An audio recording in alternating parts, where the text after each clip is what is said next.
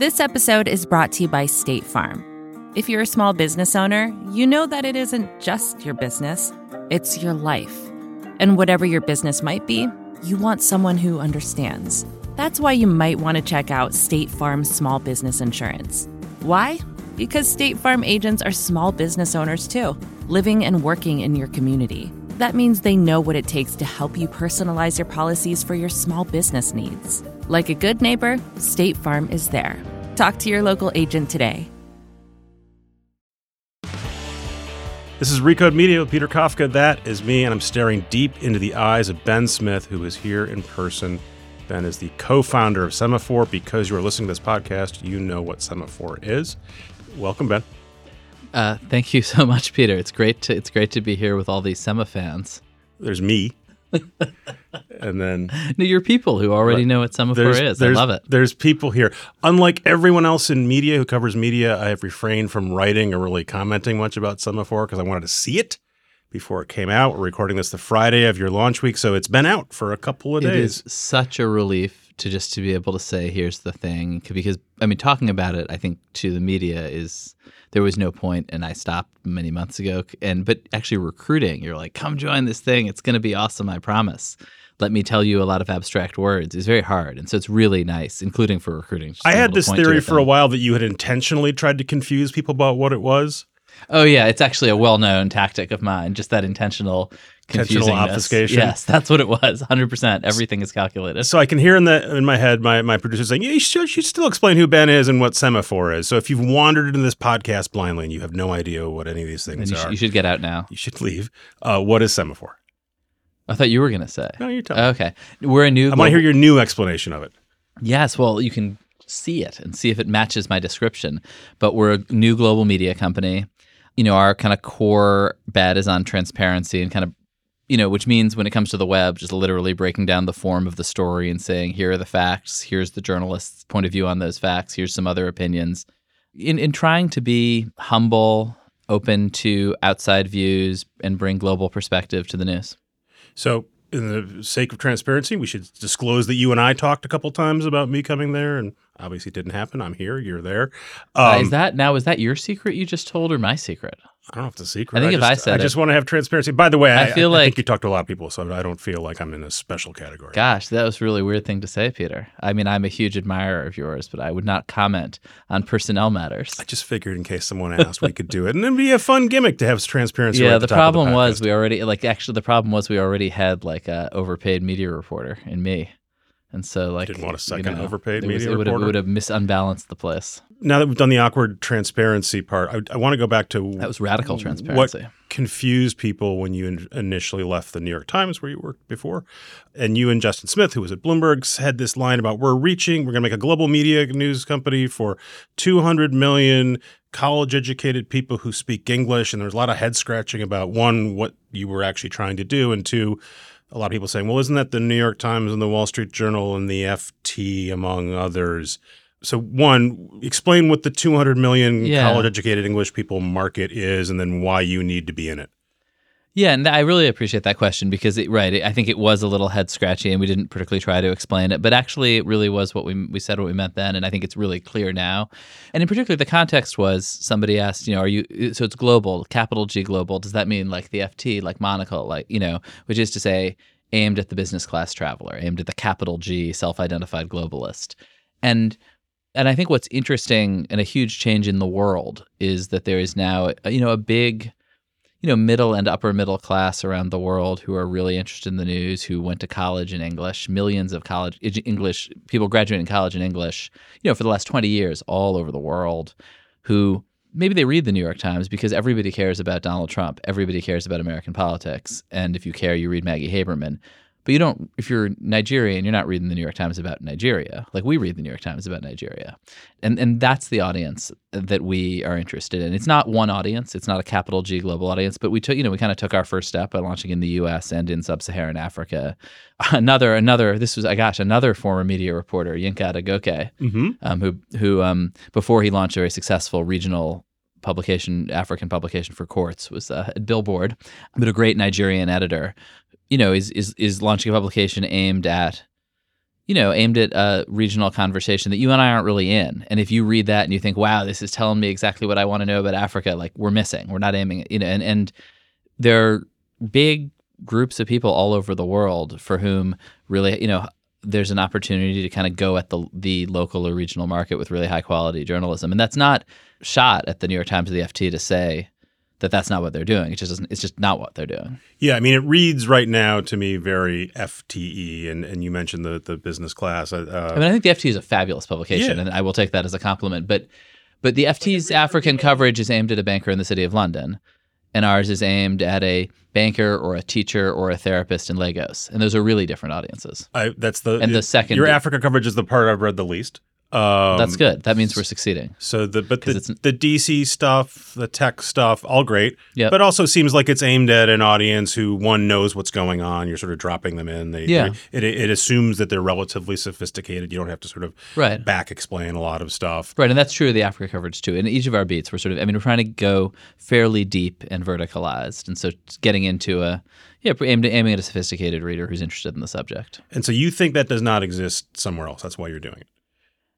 I guess we didn't really think about it in terms of, drawing circles on the map of each or on a whiteboard of each other publication and trying to find a lane. It was more just thinking, and I definitely had kind of a front row seat at this to the Times, where every story I wrote in some degree was giant institution realizes that it's way out of sync, both in terms of the way it's publishing and the way it's presenting itself with lots of its audience or television network or whatever, tries to steer the ship like 2 degrees and triggers an insane civil war that paralyzes the place for 2 years.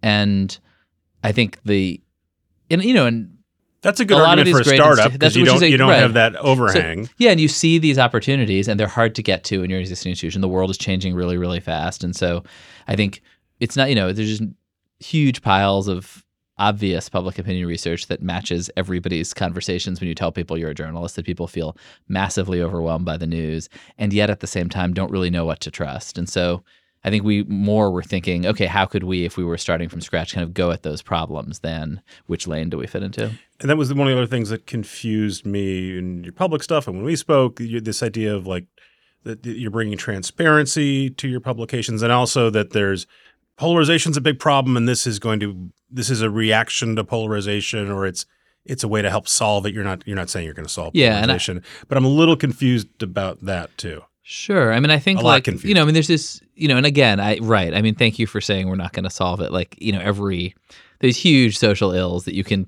maybe try to, that and there I think is particularly in our corner of social media, this idea that every major problem in the world is largely the media's fault and every solution can be delivered by the media. And in fact, these huge social forces at work. We can fix Twitter. That would solve it too. That will help.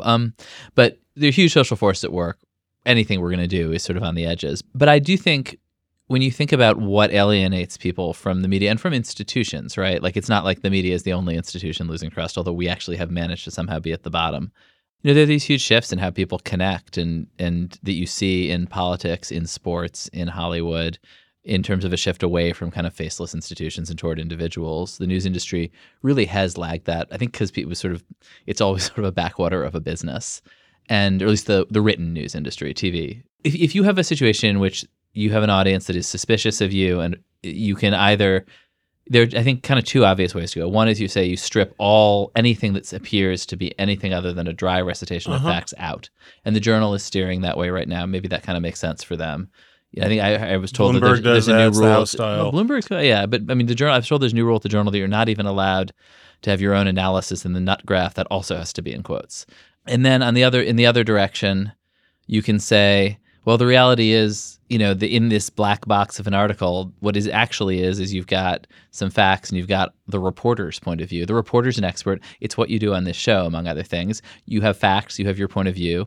You might be wrong, but you're being straight ahead and you're asking the reader or the listener to connect to you, not to some sort of voice of God.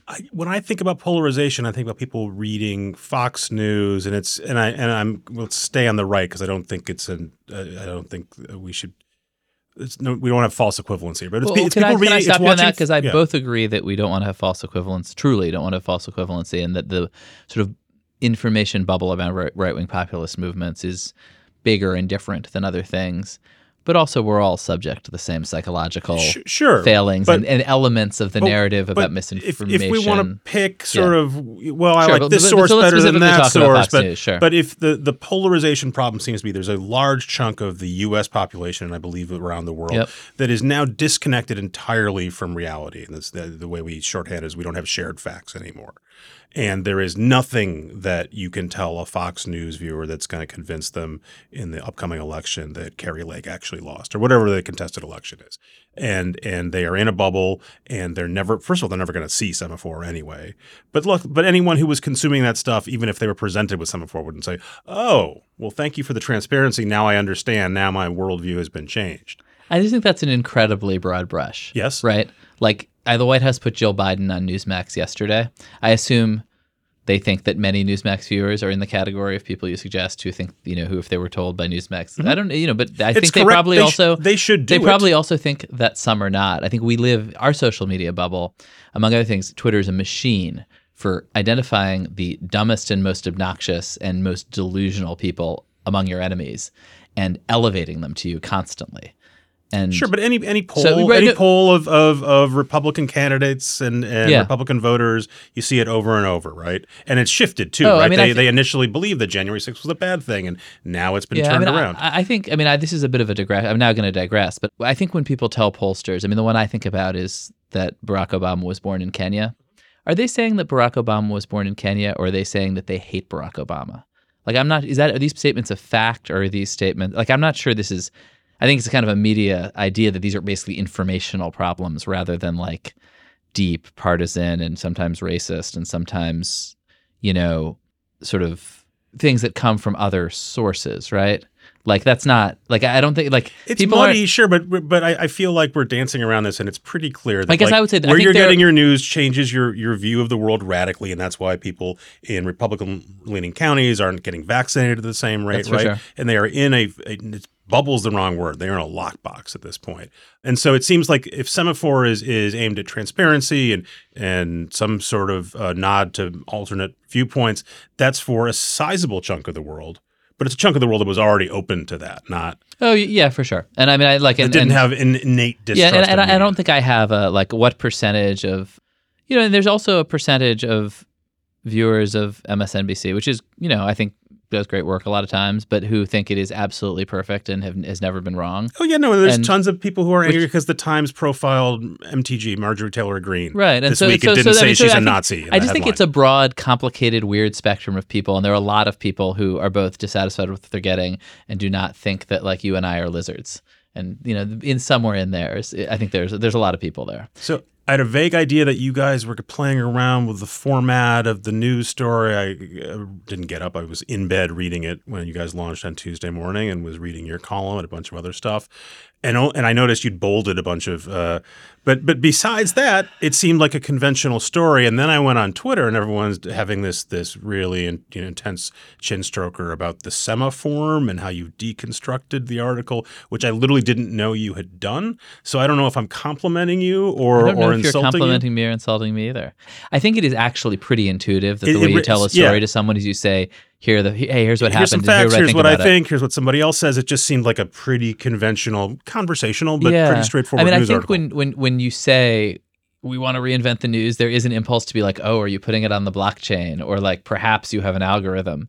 And in fact, I think we are trying to do something like very human and literal. So explain what the Semaform, that's what you're calling it? What is Semaform. Semaform. It was a joke.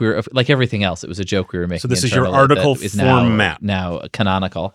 And there were, in fact, I told my team before we launched that like one of the ways we would tell if this format made any sense to anybody and if they liked it was whether people parodied it. Like that's how you can kind of tell. And there were like 3 pretty high quality parodies on day one. And to me, like we got kind of incredibly nice press, honestly, and people were so nice to us. But that to me was my favorite part was there were like just excellent parodies. But yeah, so the idea basically very literal about pulling apart.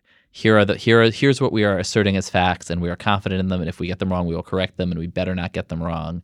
And here's the reporter's analysis, which, if it's interesting at all, probably is possible. There's some chance it could be wrong, and you got to realize that. But the reporter knows a lot. She's an expert and has been covering this beat for a long time. and is going to give you her best interpretation. But if there's somebody else out there who has a rival interpretation that's that in some sense it makes sense and is legitimate, we're going to include that. It really struck me as a pretty conventional news story. I mean, obviously everyone's got their own house format, but you guys, there were stories about how you guys were blowing up the inverted triangle, but like that sort of very conventional, very straitjacketed reporting when you were just talking about the Journal having that seems like that's a lot of that has been now supplanted by internet news, a lot of stuff that you did at BuzzFeed, and just a casual but authoritative way of speaking to readers. But I think it's not just that. I think readers do find it unsettling that they don't always know, like, wait, how do you know this? Is this a factual statement or not? And I think there is something meaningful about trying to tease those things out. I also think it's a good way to tell a story. Like Louise Matsakis had just a fantastic scoop about TikTok's plans to build this huge kind of infrastructure around live streamed shopping in America. And it was a story that had, as you say, a lot, like it had a factual piece, then it had an analysis about basically how Walmart and others have really struggled to do this. But then it had the view from Shenzhen, which is the sort of thing that does not fit all that well into that conventional structure, which is you've had this incredibly interesting conversation with an Amazon, so in this case, a TikTok seller in Shenzhen who's an English teacher who interacts all day with American consumers, and it turns out like the kind of high pressure tactics she uses on Chinese consumers like totally don't work on American consumers for whatever reason. And it is this genuinely kind of alternate point of view from a totally different place on the same information and the same plans that maybe it's a line in a story. The other thing is, and that this was not a story like that, but sometimes there are stories where you're making a fairly heated, as I would say my Times story, actually. Like I had an analysis of sort of what ails the New York Times. And when I talked to people about it, not everybody, but some of the people I talked to said, you're totally wrong. What's going on is fundamentally just about the labor struggle, and people are really unhappy with their salaries. And you're bringing in this kind of Wall Street stuff, and you're bringing in this culture war stuff, but it's just a labor fight. And instead of having a half sentence where it was like, well, some people say it's a labor fight, this is what's really happening, I had a few paragraphs that said, here's a bunch of people disagree with me. They think it's this other thing. I don't know. And I kind of liked that. It felt more honest. We'll be right back with Ben Smith, but first, a word from a sponsor. This episode is brought to you by State Farm. You've heard it before. Like a good neighbor, State Farm is there. But it's more than just a tagline, because State Farm agents are small business owners themselves who live and work in your community. And if you're in the market for small business insurance, who better to work with than an agent who understands what it takes? State Farm agents can help you create a personalized insurance plan that fits your small business needs and budget. Talk to your local State Farm agent today about small business insurance. Like a good neighbor, State Farm is there. And we're back. As you know, a lot of publications start with a new idea that they want to bring. Vox, where I work, had these explainer cards that Ezra Klein was very invested in and eventually moved on from. How will you know whether this format is a thing you want to keep and whether you want to move on to something else at some point? I don't think Vox ever moved on. I mean, don't you have a show called Today Explained? Explaining and a Netflix is still show called core, Explained? but there was a specific sort of hypercard the technical format. Doing. No, you were supposed to be able to like go and find all this other stuff we published, and it was literally. See, I don't remember it existed, but it was wedded to it, and lots of publications will start out with a new idea about how they want to present news, and eventually move on to something that looks like closer to what everyone else is doing. I think places that have clear identities like Vox. I mean, the tech can change a bit, but there's some sense of like, here's what we're trying to do, and these are tools to do it, and and the way you take that spirit to a video from an event from a written article isn't going to be literal. But I think actually Vox is a great example of a place that had this very clear idea, basically stuck with it, and it evolved and changed and sort of was interpreted in different media, but. Yeah, but I guess that's that to me is kind of a model. Like I said, we're less than a week into launch. How long, and you have been at publications at very early days. Yeah. How long will it take for the cake to be baked? Is this a 6-month process, a year? You'll say you're always improving, always striving to innovate. But like, how long will it take for you to like get what you want? I mean, I hope this doesn't sound totally insane, and it probably is because I'm now really old. But I mean, the number Justin and I really have been talking about since we started is 10 years. That's how long you want to work there. No, that's how long like we feel like it will take to build something that is kind of genuinely meets our ambitions, in a way that is also, a totally responsible business. And we want to be really careful and smart about how we grow and build carefully. And yeah, so let's talk about the business stuff. You raised $25 million. Yes. I think entirely from wealthy individuals. Yes. And that was a choice. But to Sure. target them as opposed to VCs. Yeah, we definitely weren't. I mean, I think, partly because we were saying, we're locked in for 10 years in various ways. It did feel like the pace of sort of financial investors didn't totally make sense. We wanted people who were committed to it. And you've got how many folks working for you? There are about 32 or 33 in the newsroom and maybe 20 some on the business side. Okay, so 50-ish. Between 50 and 60. And so how long will that $25 million last you? Right now it's a free site supported by ads. I mean, I think if you look at the site, you'll see there, I think we launched with like 8 really blue chip advertisers. And again, and I think you and I both came up in a different moment when we had investors who were saying, don't worry about revenue, just grow. And, I think probably both have our scars from that moment. And I think so for me, it's like, no, let's launch with a real business, align it with the news, and get to profitability as fast as we can. We're not looking to sort of, I think it's just a totally different model. So there's not, in which case there's not a, we're not looking to spend it all down. So you don't have to go out immediately and do another funding round in a pretty grim environment. Right. I mean, I like, who knows? And I'm not an expert in fundraising strategy, but we don't want to have to, right? And I don't think we'll be in a position to have to. And it's free now, and eventually you're going to expect me to pay for this? Yeah. I mean, I think another thing Justin and I totally agree on is we're just not ideological about revenue. Like, we're going to try to build a big brand that people really like. And if it makes sense to fund the business by charging for all or part of it, we'll absolutely do that. But I think Justin said in one of the pieces the plan is to sell subscriptions. Yeah, and the plan is definitely to go after subscriptions. And the reason not to start with paid subscriptions to begin with, once people have got, I get why you would want to start free and then say, if you like it, now it's time to pay. Yeah. Generally, that's pretty hard to upgrade people, right? If they're used to getting it for free. Do you think? I feel like that's the story of almost every media company in the world, is that they started for free and then they started charging. And some of them were free for hundreds of years. So I would disagree with that. Okay. I have the opposite point of view on that. You think you can train them to do that? Yeah, I think people are at this point used to nothing more than their favorite publications at some point saying, hey, if you really like this, we're going to put up a paywall or a metered paywall. Or in the case of Vox, we'll just ask you insistently to give us money. Sure. Without calling it a donation. Whatever works. That probably isn't going to be our strategy. Although if your listeners, want to give, feel like it, I had to turn on the tips thing on Twitter. And then there is a website. How would you describe the look of the website?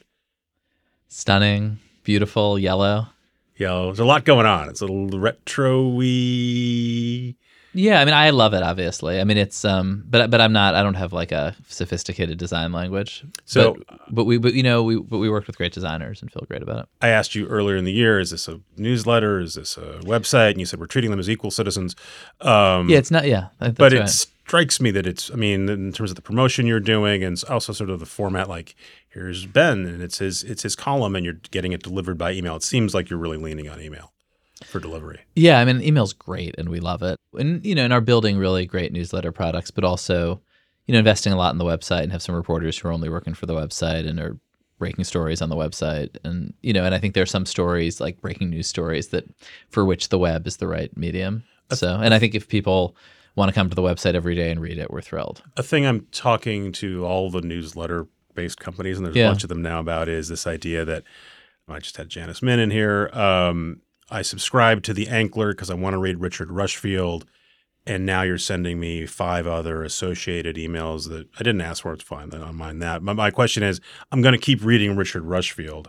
I'm probably not going to open the other 5, or I certainly won't do it consistently. So you're making great journalism, but I'm not going to see it because you've trained me to get this thing delivered into my inbox, and that's the important thing, and everything else doesn't get to me. And I have the same issue with your competitors, other folks doing the same stuff. That's interesting.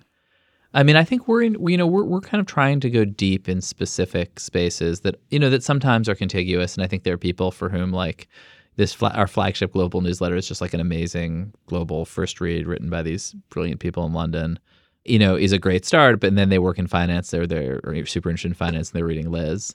But don't care at all about media. I mean, I think that's fine. I think we're pretty open-eyed about not imagining that we're the only publication in the world. In general, the other thing it just feels like a huge opportunity, honestly, is like if you get an email from the New York Times, it's like, here's 17 links to New York Times articles. And like the first 3 articles in the New York Times are among the 3 best articles of the day. But by the time you're down to like the 14th, 15th, 16th, you can find better things in other publications. And if you're trying to serve the reader, and we don't, and we're not publishing 1,000 things a day. So we want to serve our readers. We're trying to do a really good job of like scouring the whole internet for the best stuff and writing it up for you. An unkind thing that several of your competitors and media chatterers say, generally behind your back, sometimes on Twitter, but generally behind your back, is that you tried to recruit a lot of people and didn't get the people you wanted, or to be more kind, you didn't get as many people. It was harder for you than you thought. What was that experience like? It's about where as I expected. I mean, recruiting is really, really hard when you're recruiting for a startup, as I've done before. Like people, you don't really know if people are like eager to take a huge risk with a huge reward or not. I mean, I think there's, I don't mention her name, but there's one person who everybody knew I wanted to hire and everybody in the world wants to hire, who, I haven't hired yet. Writes about Donald Trump. Who I haven't hired yet. But no, I think if you look at our team, I feel like great about it. And I think if you look at the work, more important actually, if you look at the work they did. The work's good. I'm just curious what you made of. I assumed that you would be flooded with people who wanted to work with you specifically. Justin is a known entity. There's risk, obviously, in working for a startup, but you guys were going to have money. Obviously, there's people who in their lives can't take that risk on, but there's no job that's risk-free. Was there something about either the time that we're in or just the nature of journalists being more risk-averse than you imagined? No, people were just about as risk-averse as I imagined, but also lots of people, I felt like I had amazing choices. Peter Kafka. I mean, I'm not going to speak for you, man. We'll leave that there. So you have been at a bunch of companies that were early in their journey when you were there, right? Yeah. Politico, BuzzFeed. You've never done something. You didn't even mention the New York Sun. I did not mention the New York Sun. But this is the first one you've been at that's from a standing start, right? No, I was at the Sun and Politico when we launched. Okay, you were there. But I was like, but you weren't running it. You didn't own it. I was so far from running it. In fact, John Harris, the editor of Politico, just reminded me that like 3 days in, when they were like doing great, but I was pissed off about some minor thing that was, I thought, not up to my standards. I texted him like, I didn't leave the 3rd biggest newspaper in America to work for Roll Call. What an obnoxious thing to say. I hope none of my staffers do that. The thing about being a shitty employee is that eventually you do get your karma if you eventually manage. I didn't leave the New York Daily News to work for. I should have. So what are you learning? What are you learning running your own thing from scratch? And BuzzFeed News, as you say, we started from scratch, but on this huge, giant thing. And you also didn't have to take out your own trash, right? Did not have to like literally in some cases take out the trash, and we have an amazing office that I love that does not have the trappings did not have as many layers, let's say, of security as it took to get in here. What am I learning? I guess in some ways, I mean, there are lots of reasons to do this, and I including just the opportunity, but also it's just how much you can get done with a small team, just how much like a few reporters who are really good at their jobs can cut through, relative to giant competitors where there's just, I don't know the point of diminishing returns, but it's really, really quick on a newsroom. You don't want a giant newsroom. You don't want to have 1,700 people like the New York Times does. I mean, right now I feel like I have exactly the right team and never want to hire anybody again. I don't think that's actually our plan, but I do think there's something just like fabulous about a team of 20 or 30 people. You can just do enormous amounts. What is the thing that you're missing right now besides trash collection from more established companies that you've worked at? I mean, I've never really worked at places that were that established except for the Times. I mean, when I was at the News, it was already like, it was established, but sinking. And the Times really is like special. I mean, I definitely felt like at the beginning at the Times, I could just get anybody on the phone. And then about like 3 weeks in, it was like, oh, no one will take my calls. But there was a great Times reporter who I tried to hire when I was at BuzzFeed once said to me that like he just couldn't ever get himself to leave the Times because when you work for the New York Times, you never have to explain yourself. Mm-hmm. Like you never have to be like, you say I'm working for Recode, which is a member of Vox, which is owned by Vox. Nobody's ever like, but not Fox. Right. And nobody's ever like, what are you doing here? And right, like people are, and if you write a mediocre story and they put it on the homepage, it gets, not as many views as you would think, of course. There's still this incredible power law, but you'll get 30 or 40,000 views if you're boring. I mean, I wrote 50 columns for the Times, and 12 of them were the worst 12, and a bunch of people still had to read those because they jammed them on the homepage of this big website. And you don't get that when you work for Semaphore. You gotta, and actually the newsletter does provide a little breathing space than that, but fundamentally, the stories have to be great and have to fight their own way out into the environment. At some point when you guys are more established, the advertisers who are coming to you will presumably want to have that reach, right? They Yes. won't be satisfied with the novelty of a high profile. Oh, for sure.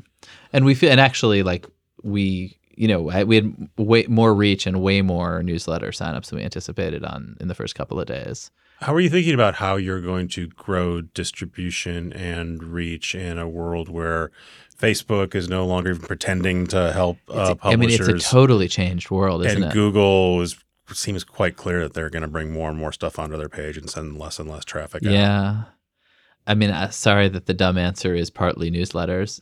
But it's also partly just trying to do a lot of different things really well. I think we're doing stories on the web well. There is an audience who lives on the web and reads stories on the web like the good old days, and we're hoping some of them will stick around, seeing signs they're starting to. We're trying to build a big, newsletter audience. It was sort of amazing to look at our stats and say, wow, Facebook is it just used to be, there were these years when that was just the ocean, right? And everything else was a tiny little lake. And that moment has totally passed. And the infrastructure of digital media is different. But ultimately you can't totally fake it. You just have to, if you do good work. And I do think ultimately breaking big stories is the tip of the spear. It's not enough. It's, you have to, when people come back to your site, when you broke a huge story, then you have to give them something that's really good and interesting and that they like.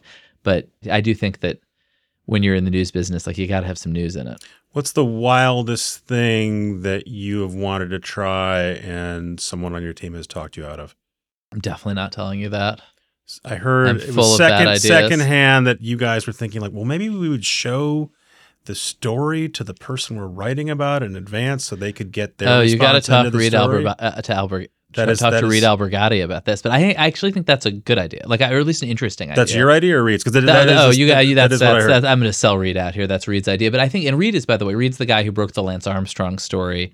Reed is an incredibly tough reporter, with a huge track record of incredibly tough confrontational stories. Broke a lot of the big Me Too stories in Silicon Valley, and I think when you do that kind of work, you realize, you're not publishing it in a secret website.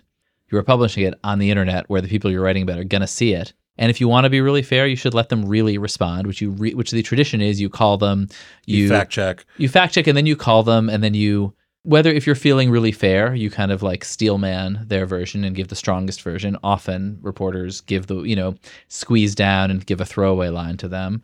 I kind of like, I don't know about the mechanics, but I like the idea that you get a really full response from the people you're writing about when it's appropriate, when they're not contesting true facts, right? It's the internet. I always feel like I'll run everything you want to say at the bottom of the story. Just different than showing them the story. Why is it different? Are you afraid that they're going to bully you into changing it? No, again, I was at Forbes where we fact checked every word, which didn't make it any more true. Honestly, it just meant that someone had said yes. Yeah, but you don't want to. And I think good reporters. We were at BuzzFeed. Mark Schufts, who's a great investigative editor there, who could come from the Journal and ProPublica, just had this practice of you just put every allegation into a letter and you send it to them, and you just make sure there's just zero surprises. I think that's kind of what happens already, I guess. Yeah, no, it is. But I do think, as you say, we are not, in fact, showing our stories to people before they're published. I think that as long as you're confident that you're not going to be scared when they yell at you, I think it's kind of an interesting idea, but it's certainly it's not something we're doing. You got to have Reed on the show to talk about that. I think maybe the dumbest idea that I had was that we should that our Slack should be open. Oof. We just that would be real transparency, right? And also not nearly as interesting as anyone. Right, but the problem with things like that kind of transparency is only people who hate you bother looking. Yeah, did you maybe you were still considering that, and then you saw the Elon Musk text? You're like, no, let's not. Yeah, and we just nuked the whole Slack. All right, I look forward to reading more of your stories. I look forward to seeing some of your crazy, not so crazy ideas. I wish you luck. Thanks for coming, Ben Smith. Thank you so much for having me on. That was Ben Smith. Thanks for coming on, Ben. Thanks for Jelani and Travis for editing the show, and our advertisers for bringing the show to you for free. And this is a bonus show. You're going to hear another episode of Recode Media this week, also for free. See you soon.